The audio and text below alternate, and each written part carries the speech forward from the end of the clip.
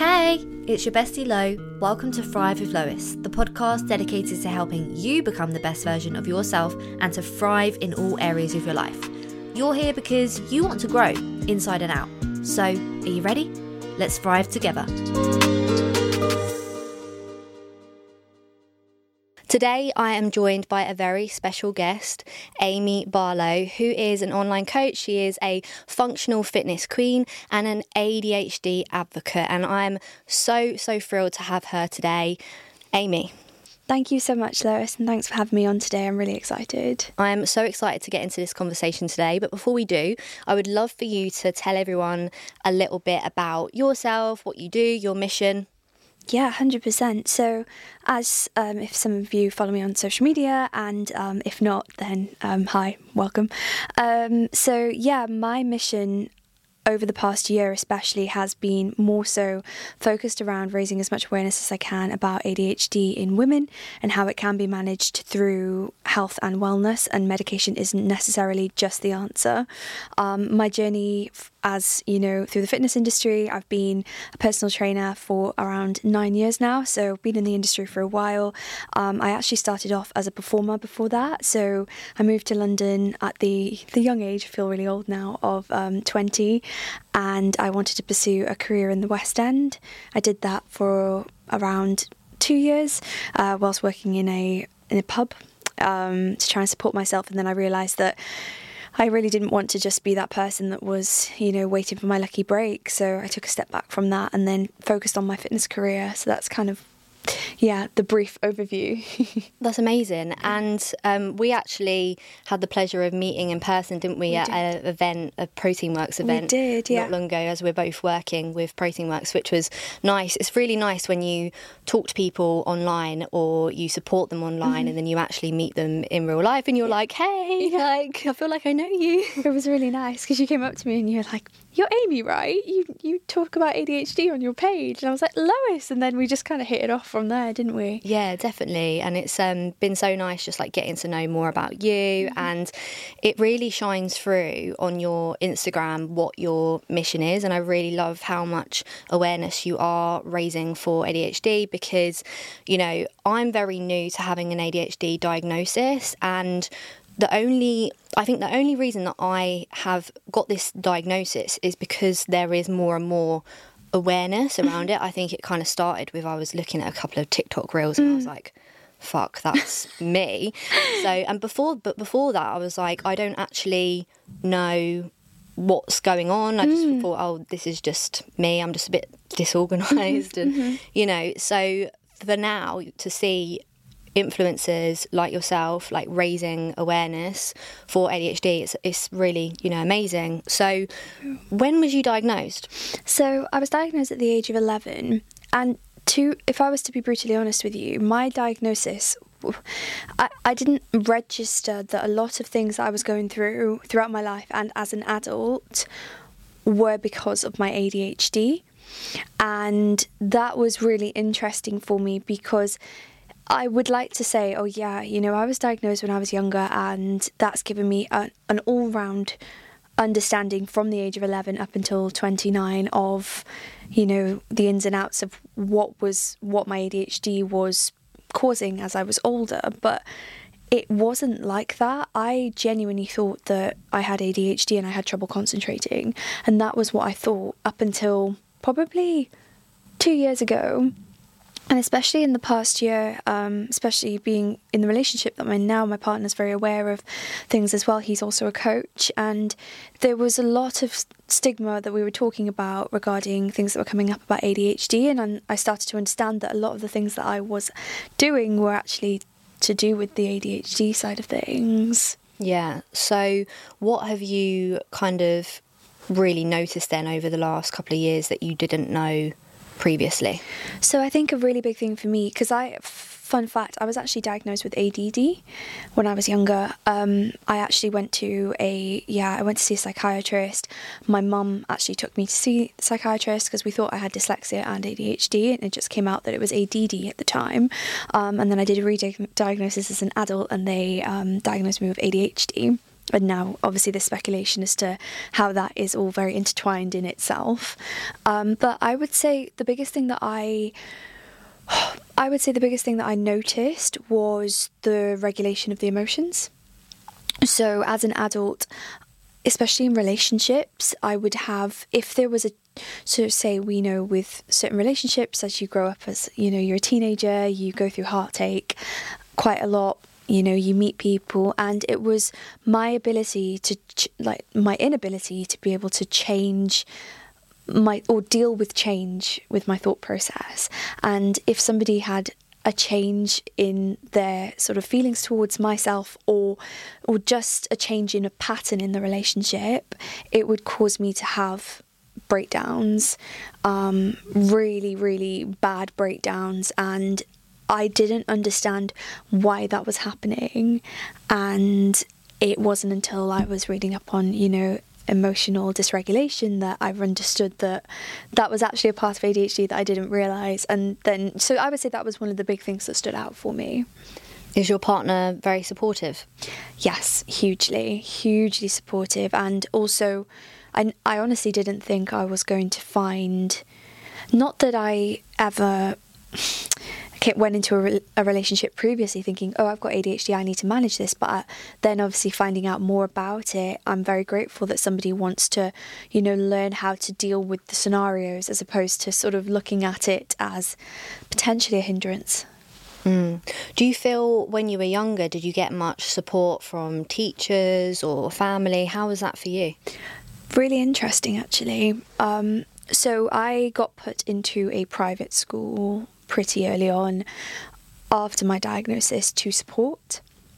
And then it was quite evident that the education standard in the private school wasn't enabling me to progress the way that I potentially should have. So my parents made the decision to take me out and put me in a public school. And I would say that helped me to ground me as a person, because I had two very different scenarios. But I would say the support from the education, the thing is, because ADHD as a kid, if you're not throwing chairs around the classroom, then that's not ADHD. And I was always a very attentive child, even though I wasn't retaining anything in the classroom. Yeah. So do you think, was that you masking? Massively masking, I would say. And I didn't understand growing up, why I wasn't retaining information, why I was slightly different. And then obviously we obviously are aware that the classic side to ADHD that a lot of women do experience is, oh, you're gifted, you're talented, you're special, everybody loves you, you're the favourite. And there was a lot of pressure on that side of things growing up as well, that conditioned me to feel like that was the image that I had to uphold all the time. It's a lot of pressure, isn't it? Massive pressure. Massive. It's not something that, I would wish upon anyone, because you then grow up in your adult life putting yourself through extreme measures of stress, and you sort of forget about your needs because you've been, influenced all your life. That I don't know whether it's because as a neurodivergent we are able to emotionally connect to others. We're very good in social situations, and we just have something about us that people are intrigued about. But then with that comes the stigma of, oh, you are that person. Would you say you could walk into a room and read everyone's emotion in that room? Massively. And do you absorb those emotions as well? Oh, like 10 times over. And that's something as a coach that I'm still struggling with now. Yeah, I'm exactly the same. And I think as well, like you were saying, when you notice that irregularities, especially in relationships or friendships, or when you feel like you're getting different vibes or different emotions, you just know when maybe the vibe is off, or when there's a change in behaviour, or something's just not right. Like, we know, we can pick it up like that, and it's like that gut feeling, isn't it? my God, and sometimes I hate it. Yeah. I hate it because I know before it's happened and I ignore. Yeah, I'm the same. It's really interesting. Yeah. Like, and the amount of times over the years I've, like, something's just hit me, or like somebody who has this inner, you know, whatever they're going through, or they're not a nice person potentially, that I will feel that and it will hit me right in the top of my stomach, and it feels like somebody's just like punched, and I think, oh God, like what, like these emotions are really hard to, you know, hold on to, and you can't, no matter how hard you try to like not internalize them, you can't. It's a blessing but a curse, isn't it? Massively. It really is. There's been a couple of times that I've, you know, obviously there is gut feeling and sometimes you do just know, but you know, when you're just, you feel it in your heart and you just, you feel the emotions and just that emptiness in your stomach, and you just know something isn't right. I've had that a couple of times in relationships when I've sensed that the other person was cheating, or there was, you know, something going on, and every single time I've been right. And I think that's because I just pick up on people's behaviour, difference in behaviour, their emotions so well. And even somebody, if I was to meet somebody that I didn't know tomorrow, I could probably read you very well. 100%. Yeah. Tell you what I found quite interesting as well was, especially going into my current relationship, what I was also doing, which I think may be also something that we have to deal with, not as ADHD, not having ADHD, but just in general, is that, say, because our gut feeling is so strong, and then we build up trauma around that. If something feels off and a change in pattern to that, like with that other person, we may then associate that with a scenario that's happened previously and then think that that's the same thing that's going on. So I do often have to sit back and think, is that my gut or is that just trauma? Am I trying to trick myself as well? But I am with you on that one. More often than not, you know, we do sense that something is off. And then do you kind of experience that like fight or flight mode, and you're like, I need to get out, I need to run? So this was another thing that I would struggle with growing up quite a lot, and I still did up until like I've tried to deal with it a lot better, but even up until November this year I moved in with my partner, and there was obviously a few like fine-tuning issues where you're just trying to work out living with somebody, you know, this is completely new, and a few moments of, I'm going to run, I want to go, I just want to leave. And that would be a pattern that happened growing up as well. Does it feel safer to leave? Does it feel like you're protecting yourself for leaving? Massively. And also it makes you can go into your safe space, like you said, and you almost feel like then you don't have to rely on anybody else's emotions or any other, nobody's going to hurt you if you leave. You was talking about masking when you was younger. Do you still mask? Yeah, I mean, I would say yes, not as much as potentially I have done in the past. But still now, you know, there is an element of, I think, because obviously opening up on social media about the ADHD, that wasn't easy. Like, if people think that was easy for me, that was awful. I started a new business mentorship at the start of this year, and I had a meeting with my mentor, and she said, oh, you know, so what's your niche going to be? And I said, my niche is, you know, I do CrossFit, I want to get women strong, I want them to feel empowered, very similar to you, so we're quite aligned with that. And then we had a bit of banter. She's got like a very hyperactive form of ADHD, and she said, there's your niche. I said, sorry? She said, yeah, you're going to start putting that out on your page. I said, well, you know, for one, yes, I do so much research, and yes, from a, you know, a fitness and nutrition standpoint, probably more knowledgeable than others, but I'm not a psychiatrist, you know. She said, yeah, but there's millions of people raising awareness for X, Y, and Z out there. You don't have to be qualified. Don't let that hold you back. And then I felt like an absolute twat when I first started sharing about it, like, if you've got ADHD, do this workout. Like, what? I was like, what is going on? I'm so embarrassed. And then also embarrassed because, like you said about the masking, like, I've spent all of my life a little bit, you know, it's not really something that you want to open. It wasn't like a trendy thing, you know? Like, I've seen a lot of people talk about now how ADHD is an identity, you know, people are saying that it's their identity. And yes, it probably seems like I'm plugging that at the moment, but it wasn't sort of something for me growing up where I thought, okay, yeah, I've got ADHD, that's who I am, ADHD Amy. Like, I was embarrassed by that, you know? Why was you embarrassed? I think just because of the stigma around it, and the stigma around, you know, it's just not, I never used to think of it as, you know, you don't want to say to a guy, I've got ADHD, because it's not very sexy. Do you think part of it is, it's like you have to drop the mask? Yeah. You have to be vulnerable. Yeah.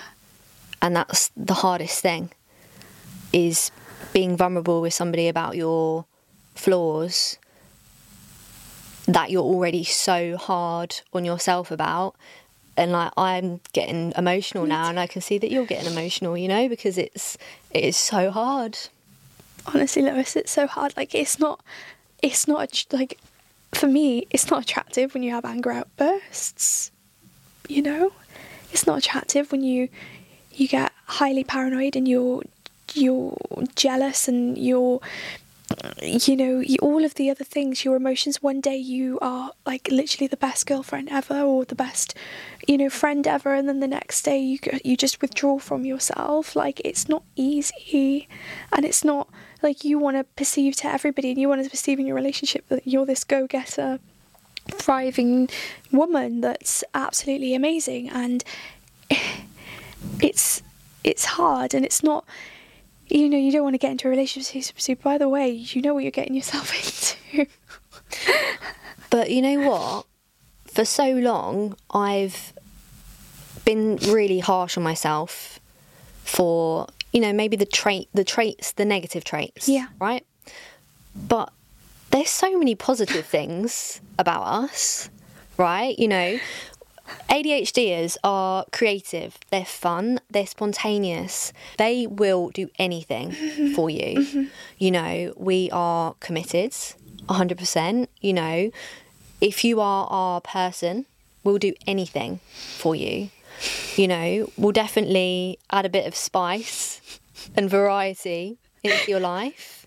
And we are so resilient. We never quit. How do you manage your ADHD without medication? Okay, so this is an interesting one, because if I was to turn around and say to somebody, or somebody had said to me before, you just need to structure your day, I would say, like, it's not easy. It's not as easy as that. I would say managing it, so we'll talk about routine like after, but managing it, I obviously have to be very, very mindful, number one, of nutrition. So I found out a couple of months ago that I have a gluten intolerance, along with dairy intolerance, a couple of other things, and cutting those things out of my diet really helped me, because these things obviously were causing a lot of brain fog, a lot of, you know, poor digestion. And ironically, I mean, I wouldn't say ironically, because obviously they say that your gut is your second brain, and your brain is connected to that. So the more I improved my gut health, the better it was helping me to concentrate, which is, you know, the simplest of thing, but it really has helped me. And then alongside that, as we know, regular exercise, keeping activity levels high, but also shifting my mindset to how I looked at tasks and how I looked at dopamine, and thinking, oh yeah, okay, I want to get dopamine from training 100%, but I also can't just rely on that as like an external source. I can't just look for short, sharp fixes for that. So trying to sort of rewire my mindset to look at things no matter what, and look at it as a challenge, but a fun challenge. I'm still in the process of doing that, by the way, because that's a mindset shift. But I would say that those are kind of like the not the quirky ones, but the less obvious ones. And then alongside that, obviously routine. So what I have noticed, and this is something I never feel like anybody has 100% nailed. It'll always be changing, and it'll always be, fine-tuning to your circumstance. But having certain things in my day, like I know that I have to wake up in the morning, get ready, I go straight out for a walk down to the same coffee shop every single day. I'll get a coffee, me and my partner will walk down there, get my daylight, sunlight, no matter if it's, even in the winter and it's dark, and then we walk back, and then I start my day. That really helps.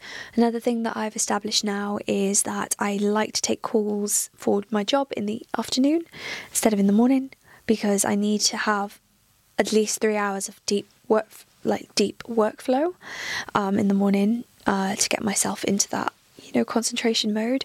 So I would say having a loose structure to your day helps. Too much structure, you need to give yourself leeway, because otherwise you're going to be frustrated if that doesn't actually go according to plan.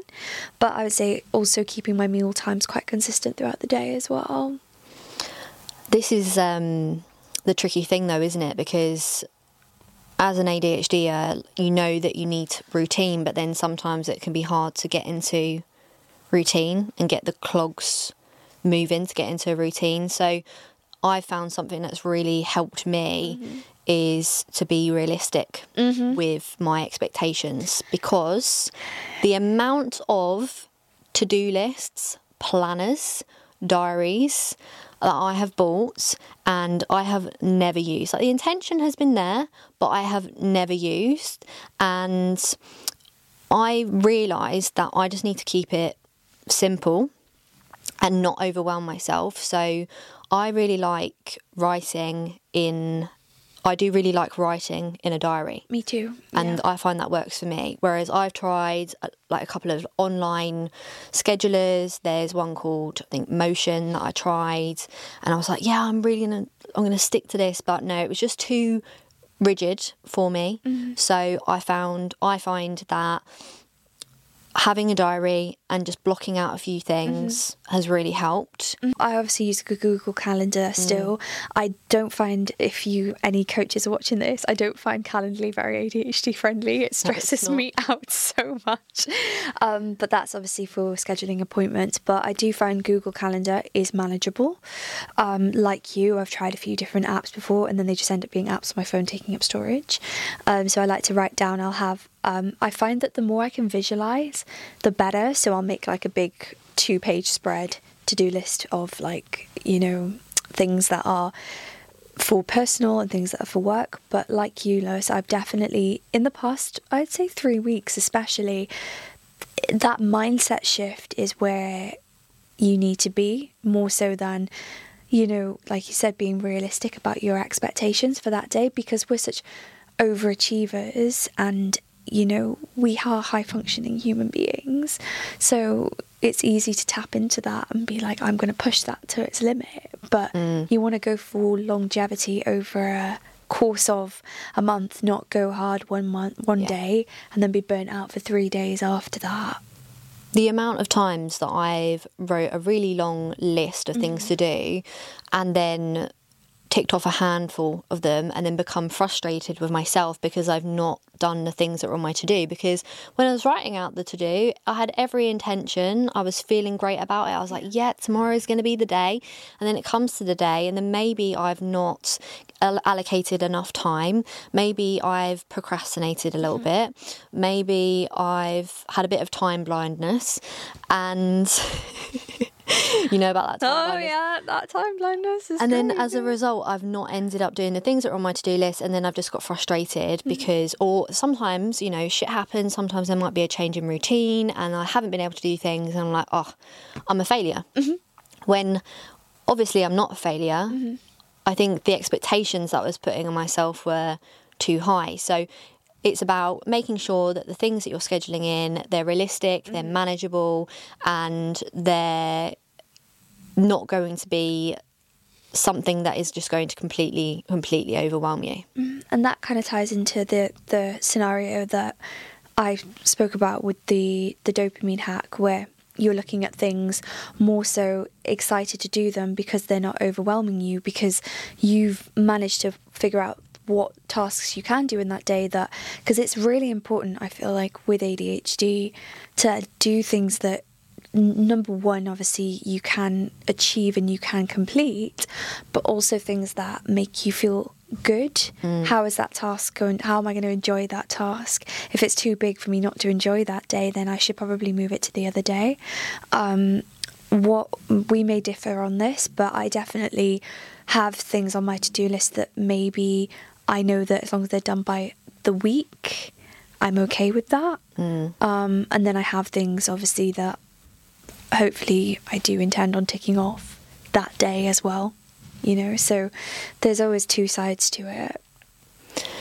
Going back to what you were saying about nutrition, I read a article the other day that was saying about sugar and caffeine being something that ADHDers should moderate, because of that sugar is going to spike your insulin, you're going to get that dopamine hit from the sugar, but you're going to come crashing down very quickly, which is why prioritising things like protein, high protein diet, making sure that you're prioritising nutritiously dense foods that are full of vitamins and minerals, and foods that are going to keep you fuller for longer rather than giving you those short bursts are more beneficial. 100%. There's a huge correlation between that. And if you think about it, right, you're talking about something that's neuro is brain, neurological. You know, if you're not feeding the right receptors from your gut to your brain is going to go a little bit haywire, no matter if you have ADHD or not. But just so happens we are more sensitive and more receptive to that. So we, like you said, Lois, you definitely need to, you know, rethink what you're using to give you energy. And yes, caffeine has its purpose. I can assure you, right, 2 years ago, I was in a very interesting place in my life. Wasn't really managing ADHD. I didn't really know, like we spoke about, the things that were actually ADHD. I just thought there was something wrong with me.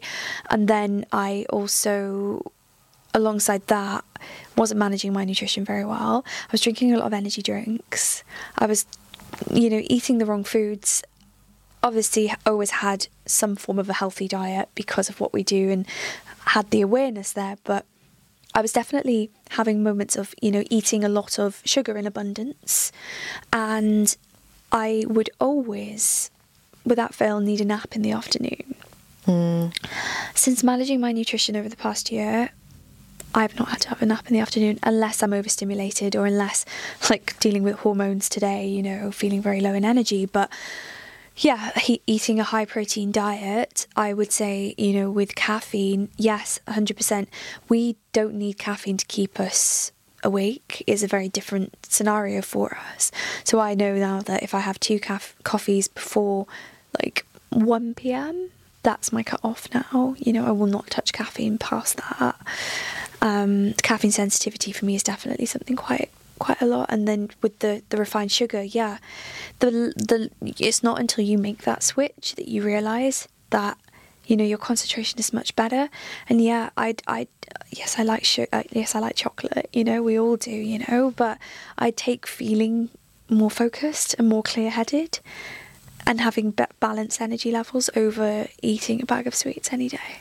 Yeah, and I think it comes down to your priorities. Like, you know how you feel when maybe you eat a lot of those things. So I guess it's weighing up what's important to you, like what's important, having that instant sugar rush or having more energy, more focus, feeling better in yourself and not getting that crash, you know, which can be hard to decide in the moment, especially if you are wanting some sweets, you know, and I'm not saying by any means to cut out those foods, but No, definitely not. you kind of have to weigh it up and ask yourself, you know, what's worth it for you.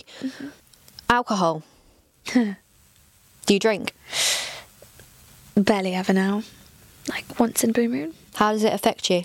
Heightened anxiety, symptoms worsen the next day.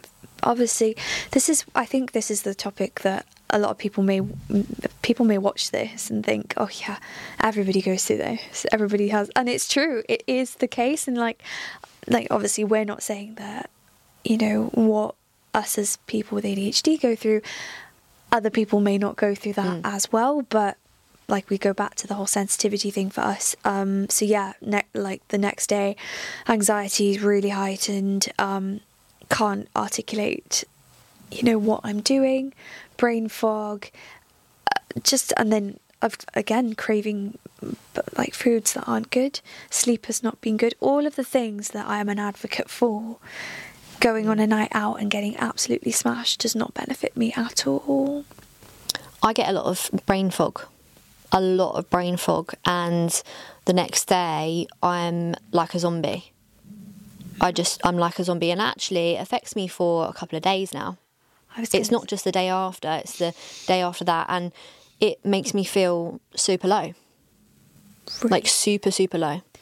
Yeah, and I think like dopamine potentially connection there, but it definitely makes me feel quite paranoid as well. Like you said, low in mood, and just feeling like the whole, because I sometimes have these moments as well where I can still have low moments where I feel like the whole world is closing in on me and I don't, you know, I feel like there's no light at the end of the tunnel. So if I'm insinuating that, what would the word be? If I'm, you know, making that happen with alcohol, then I'm kind of being my own worst enemy. Was there ever a point in your life that you drank quite a lot of alcohol?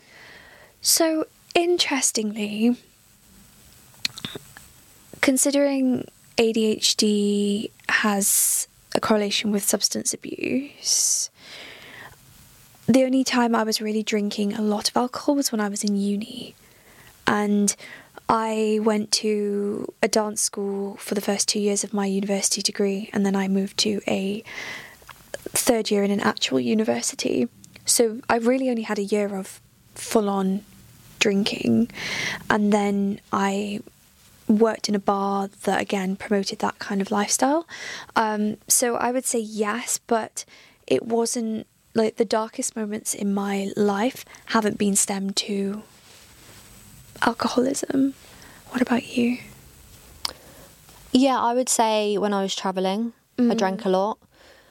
I drank a lot in uni.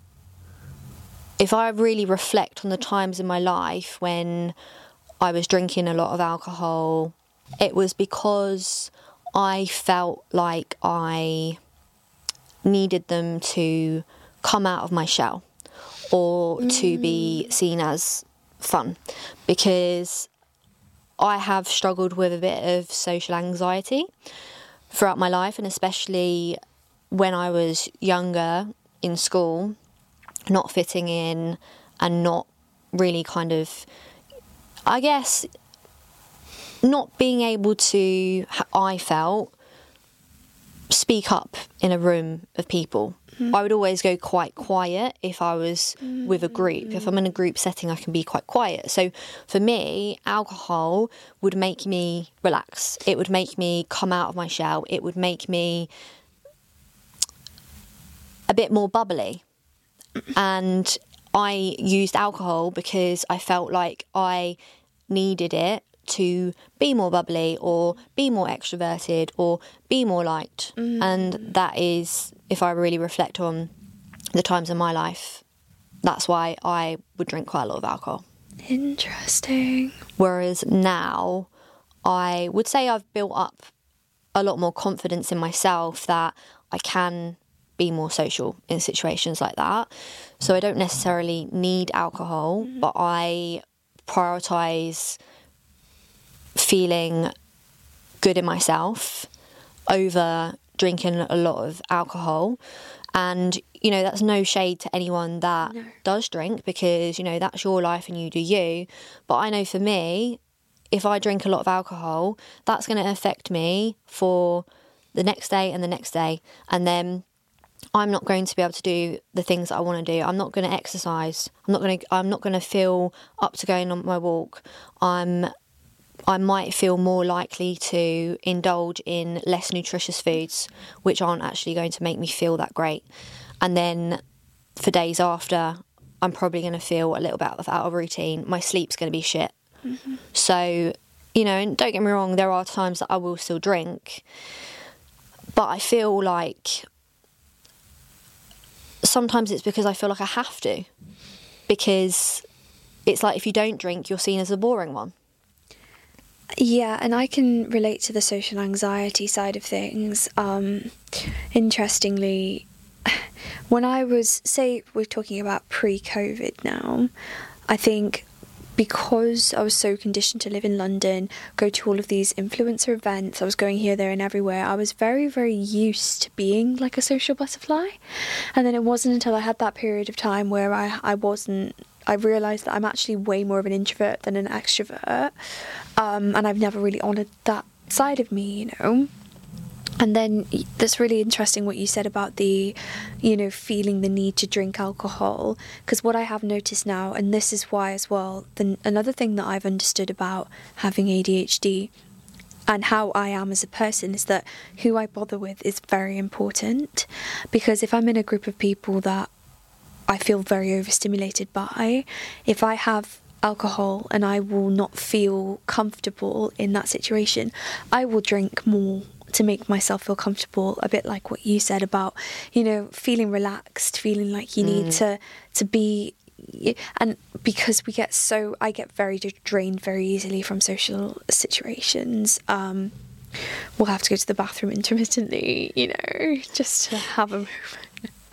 It was so funny. I was the other day at a social gathering, and myself and a couple of the others that were there, and we all laid on the bed and we just went, oh, social batteries just drained. And we all just like laid there on the bed and we were like, right, we just need to recharge. You know, sometimes you just need to just take a second and you just need to like breathe, and then you can come back in and, you know, but it can just be, I think sometimes those social situations require a lot of mental capacity, and especially if you're not naturally an extrovert, maybe you might mask your symptoms by making more conversation than you would do naturally. But then because you're masking, you might feel exhausted from having to continuously make that conversation and be engaged, which might not come naturally, which is something that I'm really struggling to come to terms with, because I love to chat to people. Like, I love to find out more about people. I love to have conversations. You know, I thrive off of this. Me you know, too. I thrive off of this, and I thrive off of people's energy. But it doesn't come naturally to me. Being somebody that's chatty and talkative, it doesn't come naturally. So sometimes I have to put a little bit more energy into it than normal. So that, you know, taking yourself out of the room or taking yourself off to the bathroom where you're just literally like, whoo, I just need to take a second and just recharge. That's because, like you said, you're overstimulated, maybe you're feeling a bit overwhelmed, and it's a situation that you're not naturally comfortable in. So I remember I went to Dubai 2 years ago with a group of people. I flew on my own. That's another story for another day as to who I went with. But anyways, I was with a group of people that I didn't know. We were drinking all day at a brunch, as you know, with Dubai, you know. So that's also not obviously going to help with, you know, how I am as a person. We're drinking all day, and then we went to somebody's house in the evening, continue to drink. I remember I was talking to somebody, complete stranger, didn't even know them, and I just burst out into floods of tears. And they were like, "Are you okay?" And I was like, "Yeah, I'm okay." But I was just exhausted because of how drained I was from keeping up this. Because the irony is, right, it is technically you as a person, because you are fun, happy-go-lucky person. But if that's not actually, say, the minute that you're born, you're meant to be like that, but because of obviously the ADHD and stuff like that, like, you end up being this person, and the more that people expect you to be this person, it's like a vicious cycle. So then if that's not actually naturally you, it's almost like your body is going to fight against that. So it is even more draining, because there's pressure there, so you're going to rise to that pressure, and then it's like just building. And like, for myself, I definitely found that, well, I still find now that, for instance, we have very similar energy levels. I feel very comfortable talking to you, you feel very comfortable talking to me. But if I was around somebody that potentially even had undiagnosed ADHD and is very eccentric, very high, like a lot, I would find that very hard to be around, because I would absorb all of that, and then I'd need to go up to that level. And I envy people that can stay at our level around those people.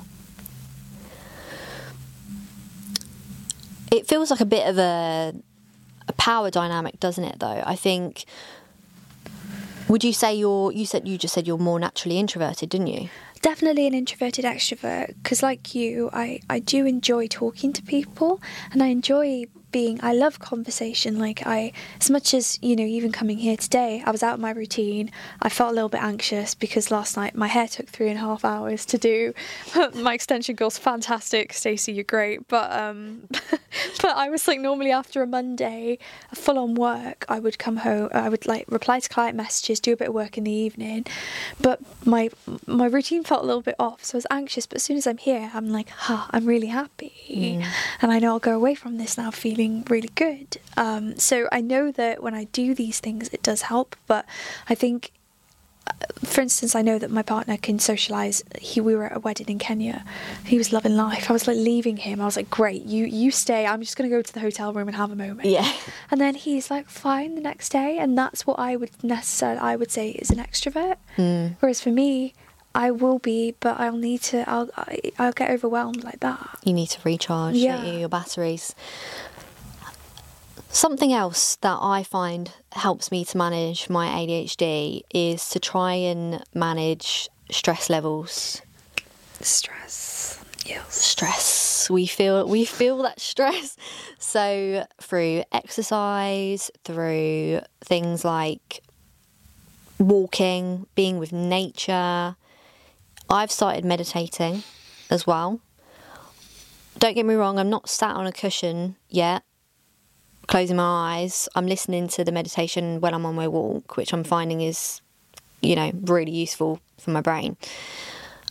I would love to be somebody that could sit still with their candles, eyes closed. Like, I really wish I could, but I'm too fidgety, so I have to listen to the meditation on my walk. You're walking. So just things like that, and managing sleep, because, if your sleep is shit, the next day you're probably going to be out of routine, you're probably not going to exercise, you're probably going to make different decisions with your nutrition, and it's just going to affect your overall mood and energy levels. So sleep, I think, is a really, really important one. Sleep is so important, and it's not something that, as well, for us, can come easy when it comes to like a sleep pattern and sleep routine. A lot of people with ADHD do struggle with this as well. And I think that, nailing that sleep routine can be quite hard. Absolutely gutted because the conversation cut out here with Amy, so I'm going to do my best to fill in the gaps for the rest of the conversation. Having a sleep routine can really help your health and immune system. Having good sleep hygiene can have benefits and positive effects on your food choices and your exercise the next day and your stress levels. So having a bedtime consistently every day or waking up the same time every day can help with a consistent routine. It can also help to make sure that you're maintaining enough sleep. Who's guilty of going on their phone and scrolling on TikTok or Instagram before they go to bed? I know that I've definitely been there at one point. I remember I was scrolling Instagram and TikTok till like 2-3 p.m. You know what it's like when you get lost on TikTok, you can just end up getting lost scrolling. So I actually got myself out of that habit and deleted the app because I was like, I can't be doing this, I can't be going to bed this late. But just making sure that you're winding down before bed, making sure that you're prioritizing your sleep, making sure you're prioritizing your routine can benefit your stress levels, as well as getting creative. So by doing things that you enjoy and things that make you feel good and get your creative thoughts flowing can help manage stress. So I know for me, when I'm in my creative flow of editing the podcast or if I'm creating content, that's something that I enjoy, you know, especially when I'm doing my photography, I'm with clients, that's something that I love, and that's an outlet for me that helps me to get creative and reduce my stress. So something that you enjoy, whatever it is that you like to be creative or whatever it is that you like to do, make sure that you're prioritizing those things. It can be very easy to just be on a hamster wheel and just, you know, work, sleep, eat, gym, repeat, but make sure that you're finding time to fit in things that you enjoy. The last thing that we discussed was supplements. Now, neither of us are doctors, so if you have any concerns about taking supplements, make sure that you consult your doctor before doing so. These were just supplements that we have found have worked for us. So omega-3 can really help with focus, boosting cognitive skills, just general all-round brain health. Omega-3 is something that I've been taking recently and I feel like I've definitely noticed a difference. Zinc. So zinc is shown to reduce hyperactivity and impulsivity. And there is a correlation between low levels of zinc, which can cause inattention. Magnesium is something that can help relax individuals with ADHD and calm a busy brain. Magnesium is something that I've been taking for a while now, and I haven't just been taking it for my ADHD symptoms, I've been taking it for my PMS symptoms, because I've found that especially around the time that I'm due on my period, it makes my ADHD symptoms worse. So magnesium has been something that has helped manage that, as well as fighting against fatigue. At this point, Amy and I wrapped up the pod. So I want to finish by saying a thank you to Amy for her knowledge and for being so vulnerable on her struggles with ADHD. If you haven't already checked out her Instagram, head over to it now. It's amybfit_, and give her a follow. She's incredible. She's sharing so much information to help people with ADHD, so you'll be missing out if you don't go and have a look. Thank you, Amy, and thank you everyone for listening. We'll chat to you in the next one.